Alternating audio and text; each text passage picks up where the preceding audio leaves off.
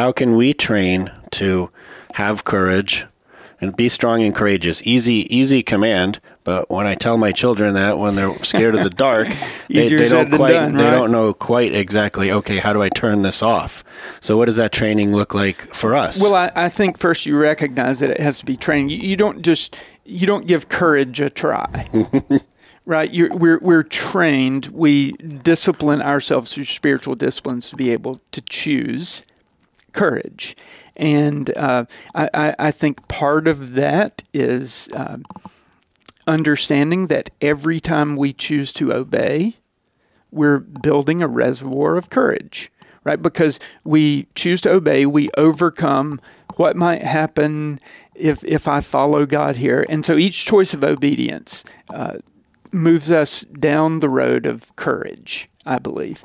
I think reading Scripture, doing things like listening to a podcast like this one, you want to put the positive message in your mind because it reinforces that you're not alone. It's God speaks through His Word. He honors discussions like these by feeding our souls. We believe that you are strong by design, and you were made in God's image to have a strong body, mind, and spirit. You're listening to the #1 Strength and Health Authority podcast in the world. So let's get ready to unlock your potential and transform your life in today's episode. Hello, everyone. Thank you so much for joining us today on the Strong by Design podcast. I am your host, Mike Westerdahl, and today I'm very fortunate to have my friend and pastor at my church, Skycrest Community Church. He's the senior pastor, Chris Stevens. Talk a little bit about your schooling. You went to Clemson for your undergrad. You went to University of South Carolina for your master's. We don't claim the South Carolina time, but yes, okay. I'm a Clemson guy. Sounds good. We'll just stick with Clemson. Okay. And then you went on to seminary after that. Yes, I did. Southwestern Seminary in Fort Worth. Awesome. And then you're married to Nikki, and I was corrected that you've got 4, and you said children, but it's sons, right? 4 boys, yes, from 23 to 14. Wow. So, yes. It's a great life. Yeah, only a few more years left, and you're going to be empty nesters, huh? Yeah, that's why we got a dog during COVID. Oh, really? So, yeah, COVID dog. We will always have someone around. Our to dog care for. died during COVID, and then we got on the waiting list to get a dog. And I think it was over in Florida, but yeah, we got a dog, I think, in like 2021. So. And what's its name? Lila. It means purple in Swedish. It's a Wheaten Terrier. Yeah, what about you? What Maggie. Kind? She's a golden retriever. Oh, cool. The only daughter my wife has had. Okay. Now. Yeah. A little bit of more estrogen in the house? Yes, just a bit. Got a little bit of payback from all those years. That's great. I found the female dog just kind of better tempered, just easier. She listens better. She's just calmer. Yes. Like compared to the boy we had before. We have had a great time with Maggie, for sure. Awesome. Well, thank you so much. Today, we wanted to talk about the topic of fear not, which was really inspired a couple of weeks ago at church. You did an amazing, I loved it. I wanted to stand up and clap or Feel cheer. Free. I know I can, but it's Go for it doesn't feel like that in there. I do it, my wife's going to elbow me or something and be like, right. What are you doing? I understand. You're supposed to be proper, but I know we don't have to be. We can celebrate football, we can celebrate Jesus too, right? Absolutely. But it was a good day, and Rachel was on fire on stage too with the worship team. It was just, I was feeling it that day. Good. For sure. It was a great day. God was good. Yeah. So we're doing this. Is good, right? We were talking about the whole series right now was talking about languishing, right? Flourishing and languishing. Yes. Yeah. And you've preached on it now for 4 or 5 sermons, hours at a time. And yes. I'll just give you kind of my cliff notes or takeaways on what I've gotten between the two. Really, I believe in what you've been saying, and correct me if I'm wrong, which I'm sure you will add to this. But flourishing meant that you are connected to the source. You're connected to God. You're close with Him. You've got the spiritual disciplines in place. You're spending time in the Word. You have relationship with Him, you're praying, and you're not going to be able to bear fruit and have these things in your life without that. That's flourishing. Right. It's the health of your soul. Yes, it is. The well-being of the soul, if we're understanding who we are and whose we are, then our souls are going to be in a really healthy place and we'll be flourishing like the tree planted by the streams of water in Psalm 1. And if you're not going to be able to bear fruit if you're not connected to the vine, connected to the root, That's exactly right. That's exactly right. We're languishing. It's like every day's Monday when we are experiencing a disconnect from God, and it's not a desperate place to be, but it's just listless. It's indifferent when we're languishing. And so we all, lean into God and trust His vision for our flourishing. Well, you could think that languishing is just for people that don't know God or they don't believe or they haven't heard the message. But languishing is for Christians. It could be just when you're not fully flourishing, then you are languishing. It's not. There's no lukewarm. Right. Well, I think about Donald Miller, who wrote that there are times where our engines are sputtering and blowing smoke, and that's languishing. We're just not quite hitting on all cylinders, and so for that reason, we're coming up just shy of God's plan, His vision for our lives and what He wants to do through us. It begins with Him doing something in us, which is breathing life into us by His Spirit, and it's that connection that enables us to flourish. And when it's lacking, we are going to languish. It's great. And in that sermon, we talked a lot about fear. And sure did. This episode, I've already decided ahead of time. Usually we name them after we find something kind of catchy or something cool that was said, but I already know this one's going to be called Fear Not. Good. And we're going to be talking about fear today. And, a lot of this is based on our identity and languishing and flourishing. But the next point I wanted to bring up, which you mentioned, was in the Bible. I want to ask the listeners this, because you already know the answer, so just hold on a second. Okay. We'll give them a second to think about it. All right. So I'm looking at you right now. In the Bible, and whether you've read it or not, you probably have a guess. What do you think the most common command is in the Bible? We'll give you a second. Some Jeopardy music. I was going to say. Maybe the editor could add some Jeopardy music in right here. And then some common ones you might think of, right? Like love your neighbor, love people. Right. Love would be one. What's another one? Avoid pride. Avoid pride. It's like that sin that seems to lead to all the other sins. Seems like it was the original sin. Yeah. And let your light shine. Right? There are all kinds of things that we know we're supposed to do that we are consistently communicated in Scripture, but there is one. There is one, and it's mentioned 366 times. That's exactly right. It transcends all the others. All right, go ahead. Let the cat out of the bag. Fear not. Right. It's Fear the episode not. name. You should have been able to guess that one, right? Fear not. It is 366 times. So as one writer said, it's one for every day of the year, including leap year. God included that. So it's easier said than done.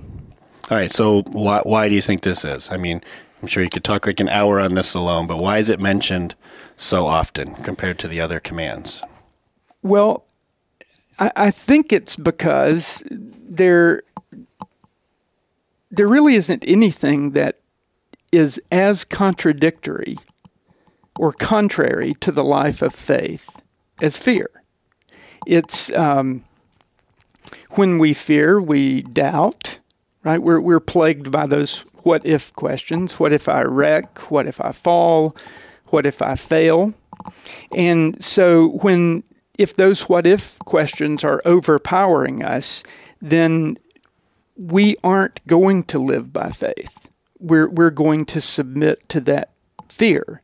I think God doesn't want us to fear because in fear we lose our joy. And why is joy so important? Because the Scripture says the joy of the Lord is our strength.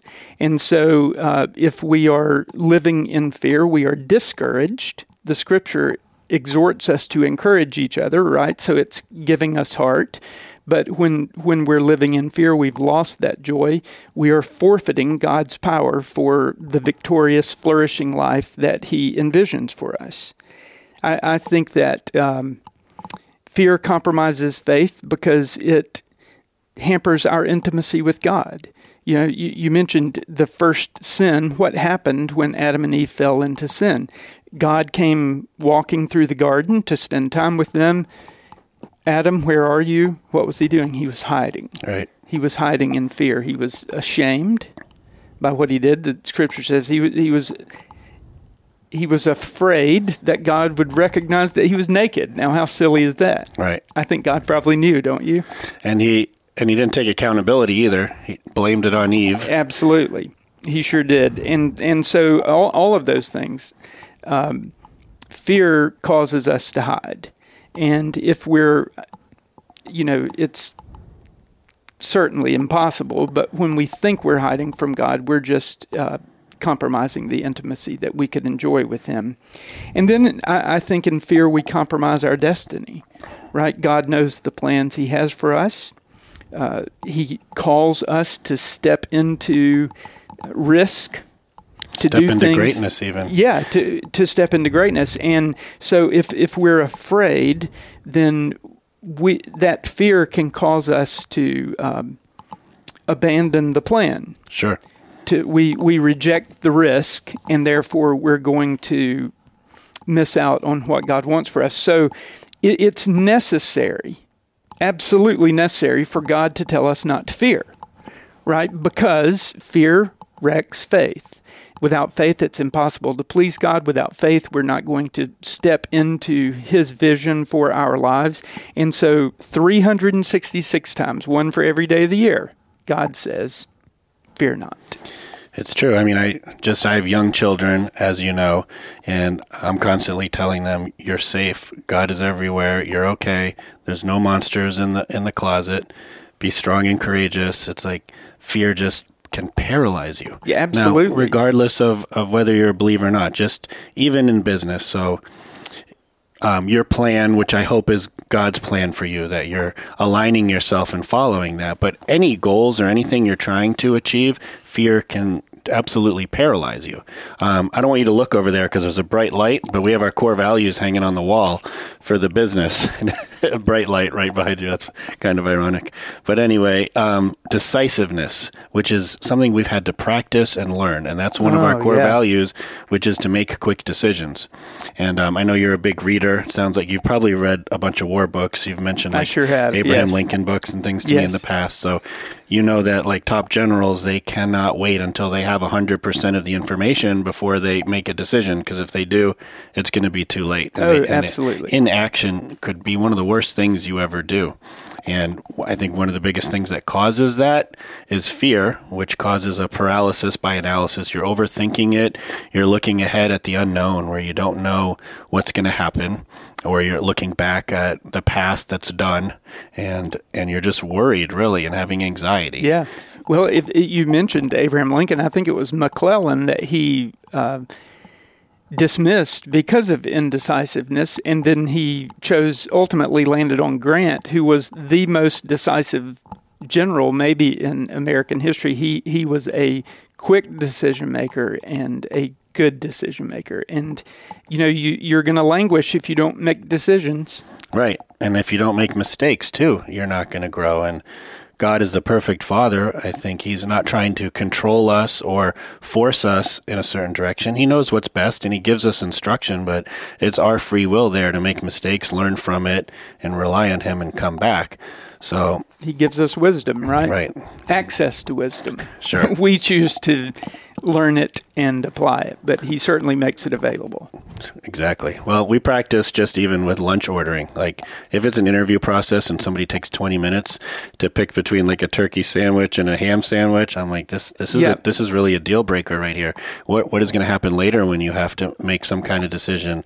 And sometimes it's just making a decision is more important than doing nothing and waiting. Oh, absolutely. Because you can take 2 steps forward and then mess up and take a step backwards, but if you keep that process going, it's going to be something that eventually you're moving forward. Sure. Versus someone who just stayed still waiting for somebody to tell them what to do.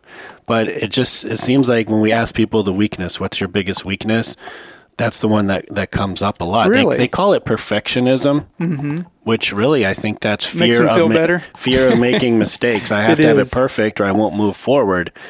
I feel like perfectionism is almost like a form of fear. Yeah, I've heard people, and I'm sure you have to say, failure is not an option. Well, actually, failure is essential because there are some lessons we aren't going to learn if we don't fail. So don't be paralyzed in fear of making the wrong decision, which I think is what you're saying. Make a decision, move forward. If it doesn't work, learn the lesson, right? Exactly. At the same time, though, I think you mentioned there's two types of fear. We've got the fear that is there for a good reason, and then we've got the fear that kind of blocks us. Yeah, there's fear, like in fear we duck. Right. We dodge, we run from bears. There's a good kind of fear. I think it's challenging when we consider what does it mean to fear God, because, in our culture, we don't want people to think God, that we're just supposed to be afraid of him. And therefore that kind of fear can cause people to move away from God. But the fear of God is something that we are instructed to in Scripture. And I'm reading a book called Incomparable by Andrew Wilson, and he talks about fear and friendship being inextricably linked together.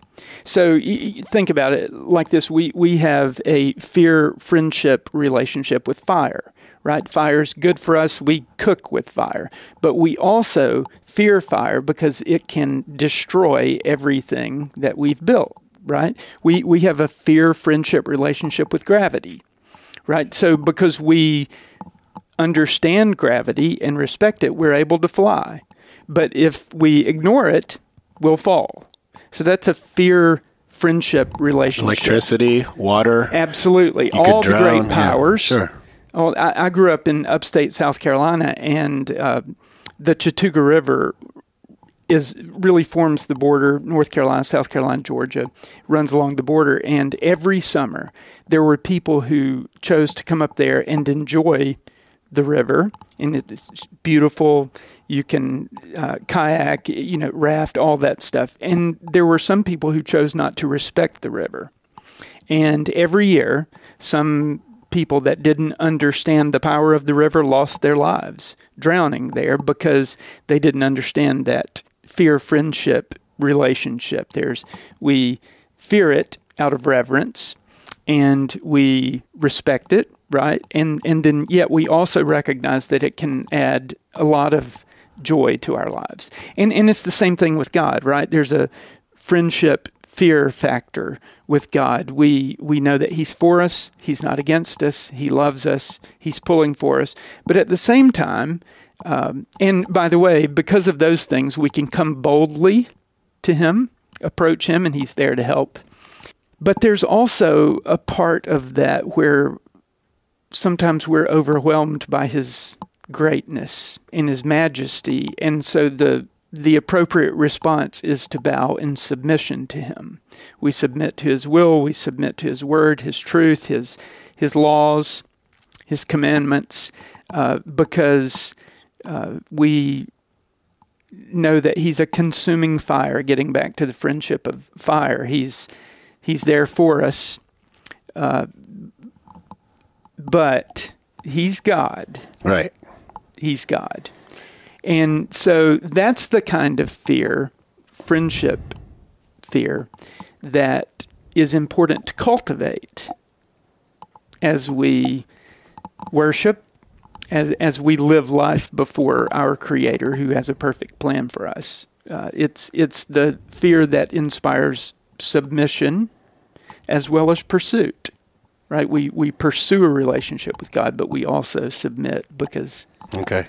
So that's the right kind of fear. That's the healthy kind of fear. Absolutely. And then we have some instinct fears as well, like get away from that bear. Absolutely. He's not telling us don't be afraid of like the shark coming at you. Yeah. Like it's got nothing to do with that, and it's got nothing to do with a reverence or respect. Faith is never foolish. Right. That's why we're given the wisdom, right? Absolutely. God gives us wisdom to understand the gift of fear. Right? And then there's that kind of fear that we are to avoid, eschew, which is the fear that leads to timidity and dismay. It's the fear that takes our heart from us. Which that leads right to the next question. What are the kinds of fears we're talking about? Like in practical real life examples, what does that fear look like? That's like this being timid, like you're saying. Yeah, fear that shrinks, right? So fear of failure certainly comes to mind right away. It's like, what if I don't? Well, the truth is, you might not, right? It might not work. Right. But there are some things that we can't learn in the absence of failure. Right? As a matter of fact, Proverbs says that we're actually tested more by praise and success than we are failure. Because failure lends us humility, and in humility we take the position of a learner, the posture of a learner. So there's the fear of failure. I think closely associated with the fear of failure is the fear of inadequacy. Right. So I feel like I don't know if I can do that. Yeah, like I'm not the one that God wants to do this. There's someone that's better than me. I've messed up too many times. I've made mistakes. I mean, how many people, though, in the Bible, it's almost every single time he takes somebody, and really it's so that they don't get the glory and the credit for it. People can't point to the person and be like, well, of course they did that. Look at them. They were a great warrior, an amazing public speaker, whatever it was. Yeah. He takes someone you would never expect to be able to do it. He started a nation from an infertile couple. Right. That makes the point, right? Abraham and Sarah, their bodies were as good as dead. So there's the fear of failure, which is what if I don't? Then there's the fear of inadequacy, which is what if I can't? Well, we know that Paul says his strength is perfectly demonstrated. Essentially what he's saying is strength is perfectly demonstrated in our weakness. So we're in the right position when we acknowledge that we may be inadequate to the task. And it's okay if you are, because a lot of these times we're not doing it in our own strength. God's using you instead, and I can do all things through him who gives me strength. Exactly where we want to be. Right. I think we're also talking about, and this one is, we might be reluctant to admit it, but I think that part of the issue is a fear of man, where we fear what people will think about us. What will people say about us, or what will people do to us? And, Jesus was crystal clear in Matthew chapter 10, I think it's verse 28, where he says, look, don't fear man who can kill the body. Rather, fear God, fear the one who can destroy soul and body in hell.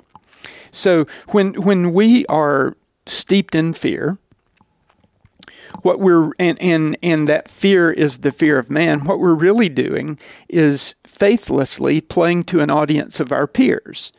Well, what's the problem with that? The problem with serving the audience of our peers is that they're very fickle.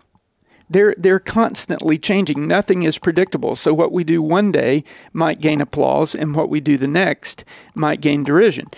But when we fear God, we're playing to an audience of one, and God never changes. He's always for us. He's the one, when in faith we choose to fear him, we're serving him, playing to his audience, and we're going to be able to overcome because we're serving the one who's for us and never against us, the Scripture tells us. So there's a fear of failure, a fear of inadequacy, the fear of man. And then, I think another thing that you've been alluding to, I believe, is that there's a fear of the unknown. Like, as people, we prefer routine and predictability, right? And so what if even comfort? Absolutely. Yeah, we arrange our lives to minimize pain. Right, and I think comfort could be the enemy of greatness and stepping into God's will. Absolutely.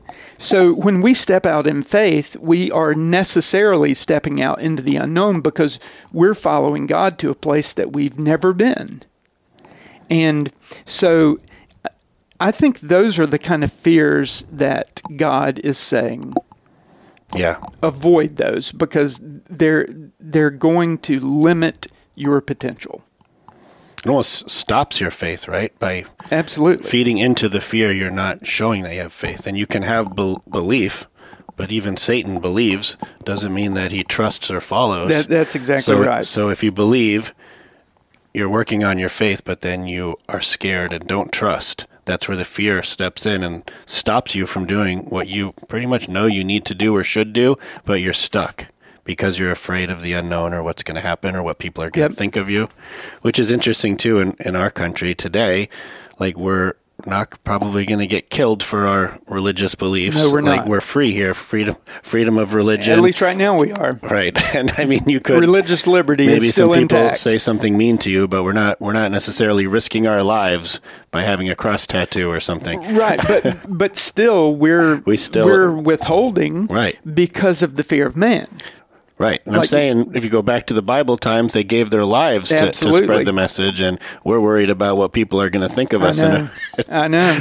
It seems like in when we compare it with all of history, our fears seem silly. They seem that way, but they're still real. Oh man, yeah. We're not going to minimize them, but they will minimize us. All right. So when fear stands between us, what does God instruct us to do? What are we supposed to do when fear creeps in, which it does for everyone? There's no one out there that doesn't sometimes have this feeling. Well, what did he say to Joshua, right? Be strong and courageous. I think of it like this. When we come to a crossroads, we're going to choose something, right? And the fact is, no choice is probably the fear choice, but we're actually choosing cowardice or courage. One of those two things. There's no other. I don't think. Well, certainly in the context of this conversation, there are no other options. And we need to understand, I think, that if we choose courage, we're actually positioning ourselves to experience the power of God. Because what does God say to Joshua in chapter 1, verses 6 through 9, over and over again, be strong and courageous. In verse 9, he ends by saying, for I will be with you. Like you take the risk, you come with me, you follow my instructions, and there you're going to experience me and my power. That's what God's saying. When God is with us, he brings the whole package, right? So in cowardice, we know that God is with us, but we're limiting his involvement. Sure. Because we're choosing to say, okay, you sit this one out. It's like you're putting yourself on the bench. Like, you're still on the team, you're still in the family, but you're like, I'm not playing right now. Well, or even more so, you're putting God on the bench. In cowardice, you're saying, I'm calling the shots. Right. I'm going to call the plays. I'll do it. I know what to do here. I got it. Right. So the irony is that in fear we shrink.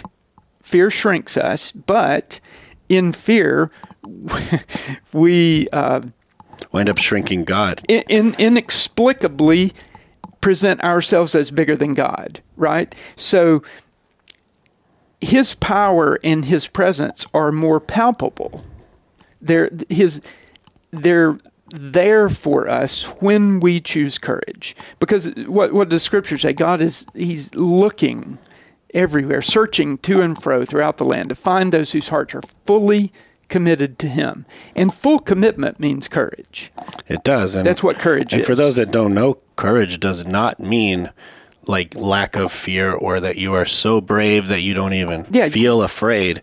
It's being afraid and still doing what you need to do. Who needs courage in the absence of It doesn't fear? exist. There is no courage without fear. No, just like we don't need faith in the absence of doubt.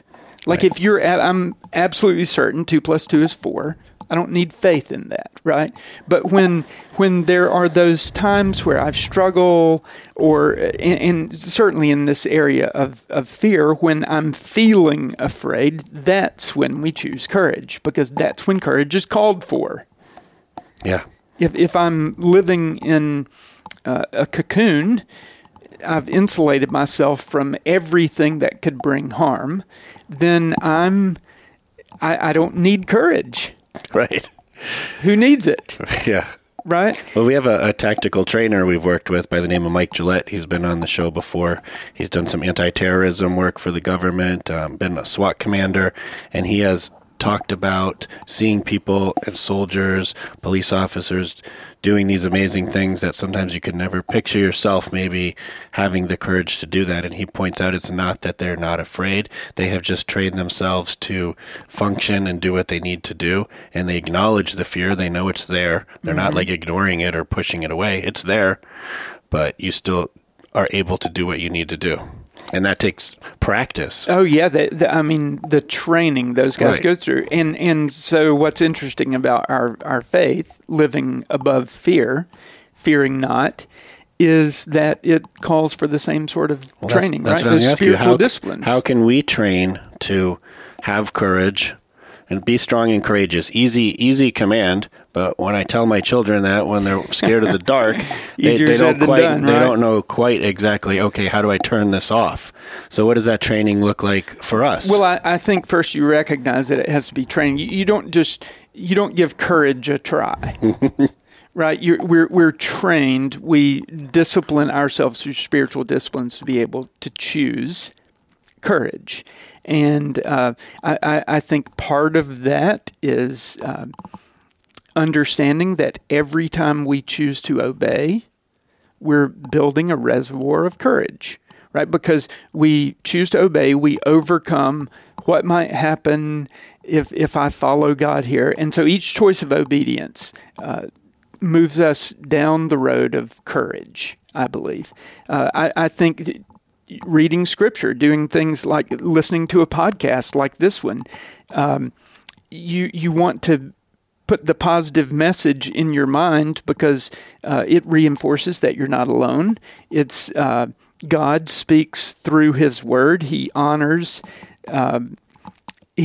discussions like these by feeding our souls, and so that's a very important part of it too. But I think we also have to recognize what we're doing when we're making decisions based on fear. And I think it really boils down to two things. I think that we're seeking to control, right? Fear is we choose fear, cowardice, when we want to control things. And then the second thing is we're practicing image management. Right. And that's so good. I'll talk about that in a moment, but just think about those two things broadly, control and managing our image. Both of those positions, perspectives, or aims are really displacing God and replacing Him with ourselves. I just had a thought on parenting right there. Like those seem like, what do other people think of my parenting and trying to control the behaviors of other people? Oh, both things that you could easily fall into a pattern of and are not going to work. Listen, we lived it. My oldest son is 23. I'm a pastor. There is a desire to have kids that behave in a way that's consistent with the expectations of a pastor's kid, right? Yeah, probably tougher for you. And so you can try to micromanage that and control it, but you know what? That if we had done that, and there were times where I recognized that I would trend in that direction, but in doing that, we weren't shepherding the hearts of our children to say, follow God. We were shepherding the hearts of our children to manage their image. Right. Or your image. Which displaces God. Right. Right. So we, act right. So we try to tell our kids, we're like, look, it's not about what other people think. You're on Team Stevens. We have values and objectives. We have a mission that our family wants to live by. And so you just play your part in Team Stevens, and we're going to do what God's called us to do, and we'll let the chips fall where they may. And I think that just that idea helped us. There's some peace in that. Yeah, oh, absolutely. And there's peace for them, too, because they didn't think, my parents are mad at me because I'm not living up to someone else's expectations. Sure. They would recognize that our reproof and correction of their decision making was really about they're not living up to the standard that God has called us to. It's not about someone else's standard. It's about the mission of Team Stevens, which we always said was Proverbs 11:25. He who refreshes others will himself be refreshed. And so we put that in our family as we want to be a blessing to other people. And so we tried not to control them or teach them to manage image, because I think it leads to fear. That's really what we're talking about here. You know, when we're controlling, it's like your fear actually just cultivates more fear in them. Oh yeah, right. It's a virus, right? Fear is a virus. Speaking of the virus, I mean, look at these last couple of years, and you've heard the term, faith over fear. You've seen it on T-shirts. You've seen it in politics, and it almost seems like people used it so much with things that had to do with vaccines, masks, social distancing. Don't be afraid, and it's that balancing act of knowing what kind of fear we're talking about. Mm-hmm. I mean, what did you think of that? It almost became a cliche in some groups and almost used like the wrong way a little bit. Yeah, it's interesting because as a pastor, we had to make decisions. I'll never forget, I like to fish, and I was fishing on a Friday morning, and I got a call from one of the elders, and he said, hey, they've suspended any activity above the threshold of 50 people. So, in other words, this Sunday... Right, like in a few days. We're 2 days. We're not going to be able to meet. And so there were some decisions that we had to make, and obviously, and I just filtered it through my responsibility as a pastor to train people to follow God. Like, our job is to equip the saints for the work of ministry, and the work of ministry is about obedience and service, right? So I knew, you just kind of knew this was going to be political and all that stuff. But at the end of the day, as followers of Jesus Christ, there are some things that are crystal clear in His Word. And one of them is that we are to submit to governing authority. So there wasn't anything in me that said we're rebelling against that because that's what they said. Sure. Right? And so we chose to follow the lead of people who knew more about it than we did, and whether we questioned their motives or what information they had, our responsibility was to choose wisdom.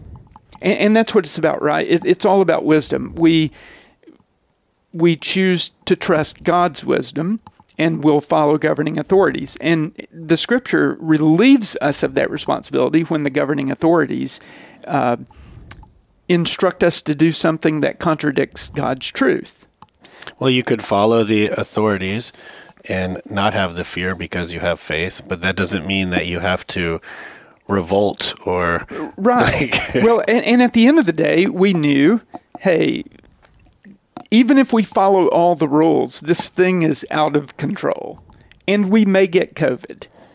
Right? So Many times. I wasn't trusting government. That seemed to be what we were told to do. If you remember surely you remember, but it was during the election year, and I was so, it just cracks me up that they said, I remember they're like, our policies are going to eliminate COVID, and by the way, I don't know if you remember this or not, but they were going to eliminate hurricanes too.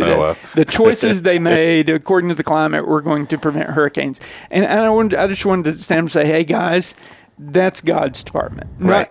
All of it is God. All of it is God's department. He knows who's going to be president or in charge and who the leaders are. And you could fast forward to the very end and know how all of this ends anyway. And there's nothing you're going to do to change it. Absolutely. So our responsibility is to let our light shine, to glorify God in the process, to teach people through modeling what the Scripture says, how we're supposed to interact with our governing authorities. And as I said earlier, when we choose obedience, which is we have to overcome fear to choose obedience. But when we choose obedience, then our courage grows and our souls flourish.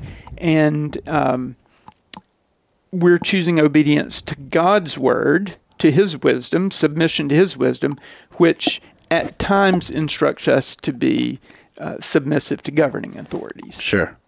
It reminds me of a time where if you feel like you're flourishing, you feel like you're in relation, you feel connected, and you feel like you know God's will, which we talked about too. Maybe it's not about this school or that school or some of these smaller decisions where if you are connected and you are flourishing, there's some open choices here to kind of do what you want. It's not like one exact path that you better get it exactly right. It's like a freedom there. But talking about cultivating like confidence and the courage, I remember when we were house shopping and I was praying about opening or closing doors, not trying to get my heart set on like, is this inspection going to go good? Is this the right neighborhood? Is this where the kids need to go to school? Which can cause a lot of anxiety, fear, different things that creep in. But I didn't have that feeling, and we wound up the house we wanted didn't work out, and the inspection came back, and there was all this Chinese drywall, which is like this drywall during the housing boom that we had to get that had some cancerous type stuff in it. And they found that. And it didn't go through. And we're like, well, thank God. And thank God. Yeah, and what about this? What about this? What if we did not know? And we had been like, we want this house so much. And like it never showed up in the inspection. And then you wind up going bankrupt and possibly your whole family being sick. It's like, we don't know what we don't know. Our ways are not his ways. And if you're seeking direction and guidance and it doesn't work out, like, it's okay. There should be a confidence in kind of that decision that was for a reason. It's under control. There's something better. And better doesn't mean easy or fun. Better could just be something that maybe develops your character in a way that it needs to be done. I mean, well, what do we say all the time at Skycrest? We say God is much less interested in making it better than he is making us better.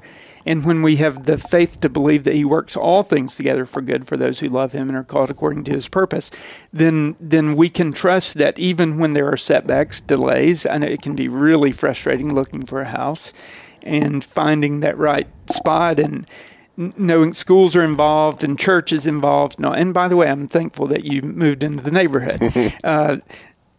That's when we can just trust, right? We just trust that God's in control. He's sovereign. And so is trust and faith a similar? Yeah. How do they differ? I'm not sure that they do. I think I don't think you're going to trust God if you don't have faith in him, right? I think they're maybe two sides of the same coin. Yeah.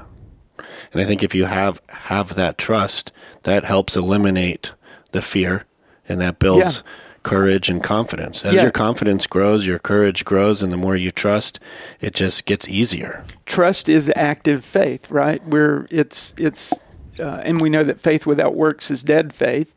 And trusting faith is the faith that believes that God has the right plan for us, and we can trust that he's going to make us better.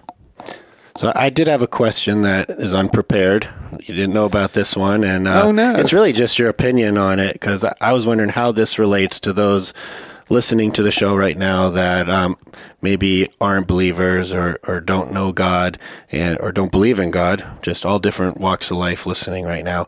How do these kind of natural laws that we're discussing, how can that translate, I guess, to the business world or to someone who doesn't know God yet? Like, for business training, I try for myself, and it's all connected. I don't have different compartments for life. Like, it's easier. Some people, they go to work, and it's kind of like you got to shut it down for a little while till you get home, which I don't know how that works. But for me, I know that I need to be decisive. I need to have courage. I cannot let fear stop me from making decisions. And the more overwhelmed and busy I feel, it feels like the decisions get harder to make and they slow down. And then I need a wake-up call sometimes. Like, God's like, you've got work to do. It's time to do it. But some of the things I do to practice, when we go on vacations, I don't know what happened, but I do not like heights anymore. And when I was in my 20s, I could care less. I went skydiving in my 20s and had fun, enjoyed it. Really? Yeah, now we've been doing things where we do high-level zip lining. I've done a hot air balloon, and I'm not enjoying these things. I'm actually get like shaky, feel a little dizzy, like I have to breathe. Welcome to the breathe. club. Right. So I have a theory. I stay there. I have a theory that it's since I had kids, and I'm like have a fear of like what's going to happen to the people that need me if I'm gone. That's my theory. I think it's the fear of that. Yeah. That's causing me to have this kind of like fear of heights. But I'm working on it. So every time I go, I do height things. And it's getting easier and easier and easier each time. But if you went back 3 years ago, like shaking being up on these things. And now, like, I think it was last summer, I did lost some weight and qualified, and I've talked about it in another show, did a skydiving thing with some friends in San Diego, and it was like, really had no interest, didn't want to do it, but I knew it was good for me to... what a beautiful place to skydive. It was, I love it was San great, Diego. but I just still didn't like it, but I did it anyway. And then that helps me pull the trigger when it's time to hire somebody, and I got to dish out some money that I'm not sure exactly where it's coming from. Tithing at church, you give your money because you're supposed to give your first, you know, and that's out of faith and trust that you'll be provided for. So I guess going back to the question is, if you're not currently a believer in God, how does this relate, or how is this lesson helpful for those people?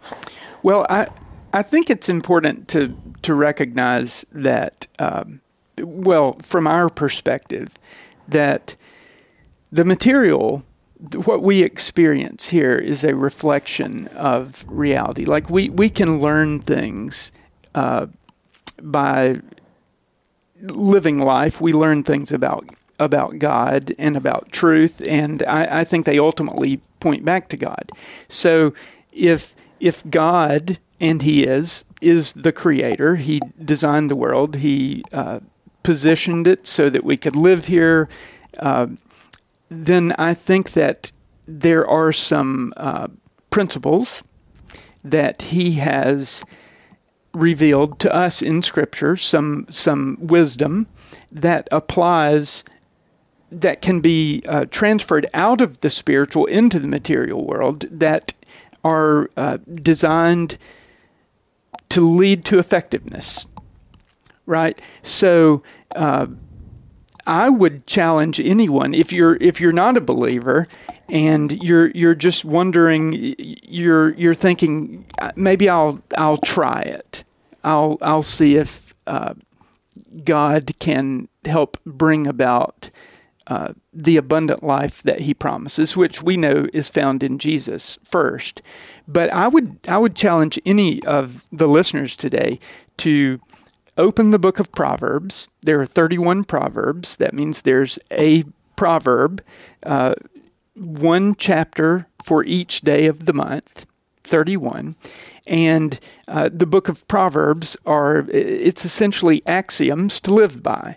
They're not promises. They aren't things that God says this is going to happen every time. But I tell you what is I have discovered about the Proverbs is that 95% of the time, the way God says it should go is the way it's going to go. So if you choose to live by the axiomatic teaching of the Proverbs, then what you're doing is taking a step of faith to meet God, who, by the way, is pursuing you, right? So you meet God in the material world, because that's what Proverbs are about. How do we interact with other people? How do we run our business? How do we control our tongues and manage our anger? All those things are in the Proverbs. And so I would just say, try it. Take 31 days. Read through the book of Proverbs, and every day, I guarantee you'll see something in whatever chapter you're reading that helps you understand that our Heavenly Father, spiritual God, He is spirit, has a plan that if we stay in His lane, we will meet with joy and effectiveness in pretty much whatever we do. Yeah, that's great. I'm sure there's some fear nots in that. They're always encouraging us to choose courage. Absolutely. So that leads to the next question. Where does fear come from? Because I found a scripture that said from 2 Timothy chapter 1, verse 7, "For God hath not given us the spirit of fear, but of power and of love and of a sound mind." So if he did not give us that kind of fear, because we talked about the other kinds that are good. Yeah, planted in us Right. From the beginning. So where's this type of fear come from? Is that from the enemy? So the scripture says that the enemy, his mission is to steal, kill, and destroy. And what have we said about fear all along is that it shrinks us. We are dismayed. We become timid. And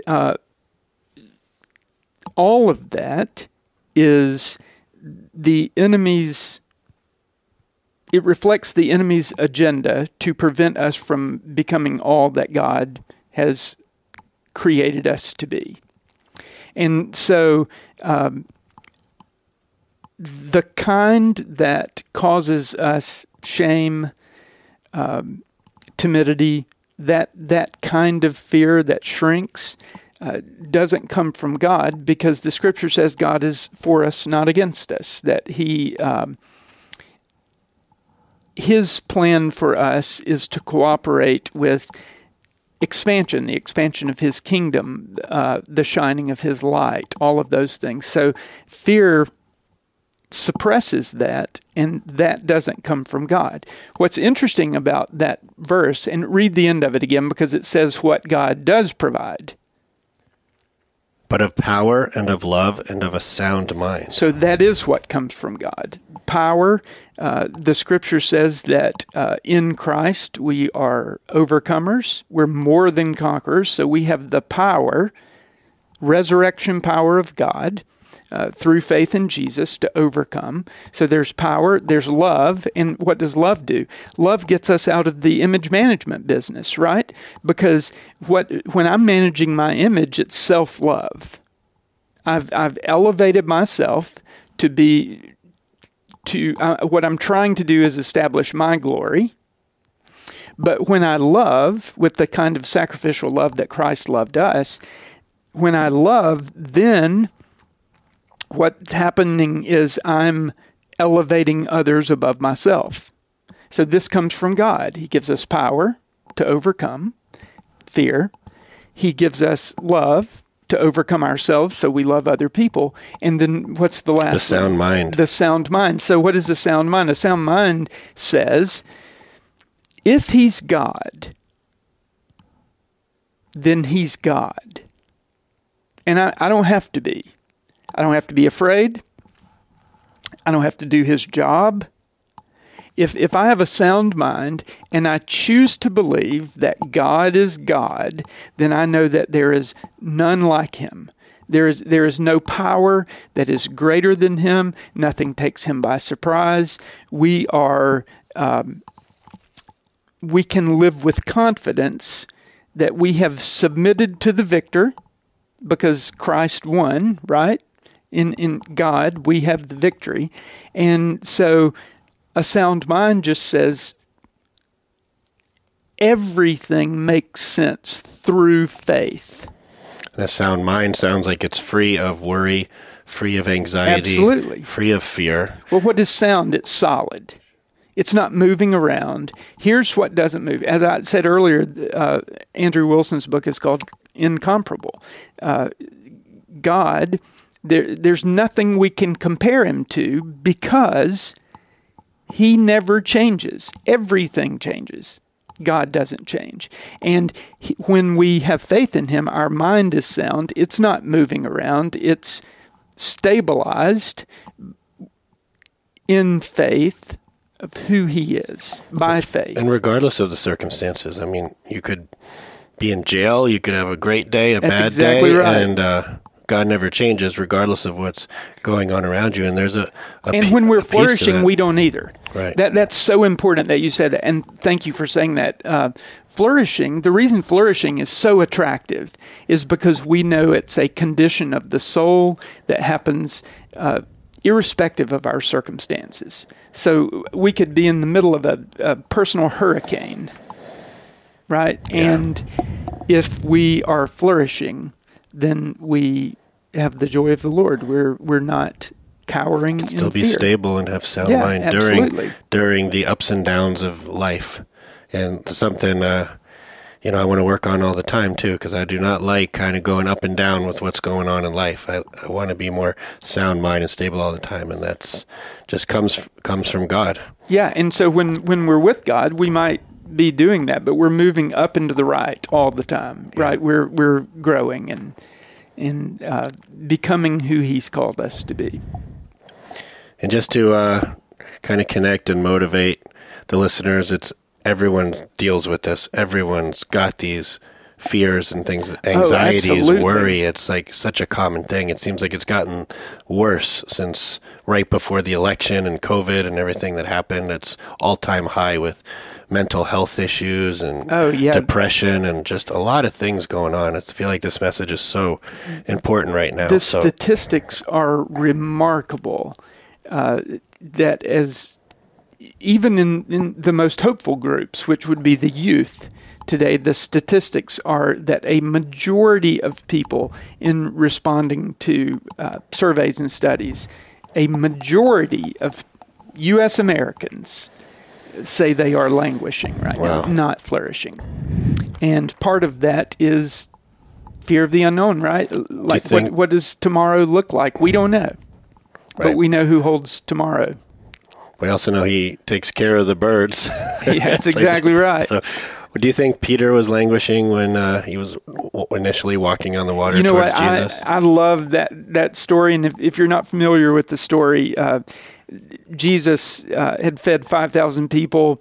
He was tired. He sent his guys out across the Sea of Galilee, which is really a lake, out ahead of him. He stayed up on the mountain to pray. With his divine supervision, he looked out and saw that they were languishing, and the waves were against them. There was a strong wind blowing, and they couldn't get to the other side. So Jesus decided to go out there and join them, and he walks on the water. Right, he walks out there to them, and the Scripture says that they were sore afraid. Right, they thought it was a ghost. Of course, they thought, what else would it be, right? And then Jesus said, hey, guys, it's me. And they kind of calmed down. And then at that moment, Peter said, hey, if it's you, why don't you call me to come to you? And Jesus said, sure, come on out. And Peter, no hesitation, jumped out. Now, there are two instances of fear in that passage of Scripture. One is when they saw Jesus, and the other is what happened after Peter got out and started walking on the water. And I believe it's in Matthew chapter 14, but what it says is that seeing the wind, Peter began to sink. So when Jesus walked out, they were afraid. They sorted that out because Jesus said, it's me, don't be afraid. Then the second instance of fear was not when he got out of the boat. He was fired up about that. And he had a few steps on the water. Oh, yeah, he's walking on the water while he's looking at Jesus. But the Scripture says, seeing the wind, he began to sink. Now, what's interesting about that is the weather didn't change. His focus changed. The weather was bad when Jesus was up on the mountain before he got there. Yeah. They were battling with the elements. So Peter initially had the courage to follow Jesus' command, which is what happens to us, right? We recognize that Jesus is calling us, and we place our faith in him, and we just jump out of the boat, and we start moving. It's working. We're going. Absolutely. But then as we get going, I don't know if we think, can God who got me out of the boat sustain me on the water? I don't know what it is, but Peter started looking around and was like, oh man, I'm going to die here. Well, what's interesting is he could swim. Right. He actually wasn't even in any real danger. No. He if he sank, So what? He could swim. swim. The boat was But right he there. was Jesus was right terrified. there. But he got so focused on the circumstances that he was literally immobilized in fear, and he began to sink. But he had the wisdom at that moment. And this is so important if you find yourself to be sinking. Like if you're thinking today, wow, I'm in a place where I'm overwhelmed in fear. If you find that you're in that place, Peter models exactly what to do. He looked at Jesus and said, "Save me, help me." And Jesus reached down, grabbed him. First, he rescued him, and then he was like, "What were you thinking? Like, you have little faith. What am I going to do with you people?" Right? Like, you're walking on water and then you sink. It seems like once you get started, you wouldn't give in to fear, but that is the exact wrong thing to think. Because we get started with God, and then we have some, we take some steps like Peter did, and we have some successes, and then we start thinking, because we have an enemy that wants to steal, kill, and destroy that journey, we start thinking, will God keep this up? Can I trust him tomorrow the way I trusted him yesterday? Can I be sure that I'm going to live in this victory moving forward? And while the wind seems worse out here, we're on the journey into the unknown, and each step we take requires constant courage. Yes, requires movement in each step. You keep moving, you keep trusting, and know that the enemy is going to continually fire those arrows of fear at us. And that's why courage isn't just something you choose one time. I'm all in with Jesus. Nope. Courage is something you choose every day. Remember, there's 366 verses, one for each day. Fear not. Yeah, I just got the chills. It is a constant battle. Oh my gosh, so good. And if you're sinking, keep your focus, keep your eyes on Jesus. If you look at race car drivers and they do not want to crash into the wall, right? You're supposed to be looking at the road, and you go where you're looking. There's no question about that. And if you look over at the wall, the car starts going towards the wall. Mm-hmm. Absolutely. So don't look at the circumstances. Don't focus really on the worry, the anxiety, the fear, the what ifs. Right. Focus, for those who have faith, or for those who would like to explore the faith, the answer is to focus on Jesus, right? Because if we look to the one, Jesus wasn't sinking. Right. He doesn't sink. So why do we trust Jesus? Why is he the answer? Well, because he defeated the greatest enemy, the greatest source of fear that we have, and that's death. The story is that Jesus, at the end of his life, 33 years young, I've passed him, he submitted to death on the cross. He chose to enter the battlefield and fight our greatest enemy, the one that we should fear, and that's death, or we needed to fear. But what did Christ do? He faced death. 3 days he battled death, and on the third day he walked out of that tomb. He was raised from the dead. And so the reason that we can trust God, the reason that we know that we're victorious over fear, is because the greatest source of fear, death, has been defeated. Jesus' grave, as the scripture says, was denied. And because he lives, we can live free of fear. Yes, and that's the connection back to God. He sent his son for us. Absolutely. So that we can have a relation with him. If you are, they say that the two top fears are public speaking and death, right? And, I think, unfortunately, in the materialistic world that we live in, we just kind of deny that death is the ultimate reality. It's in the back of everybody's head, though. You can be busy and live, but you know that's back there. There are times we did I took a group of college kids to. I was part of a mission trip to Belgium, and we did sports camps for the kids. I was the basketball coach, and we had college and high school players there. And I talked to one dad of one of the campers, and he said, we don't really need God because we don't need things. He said everybody's kind of the same.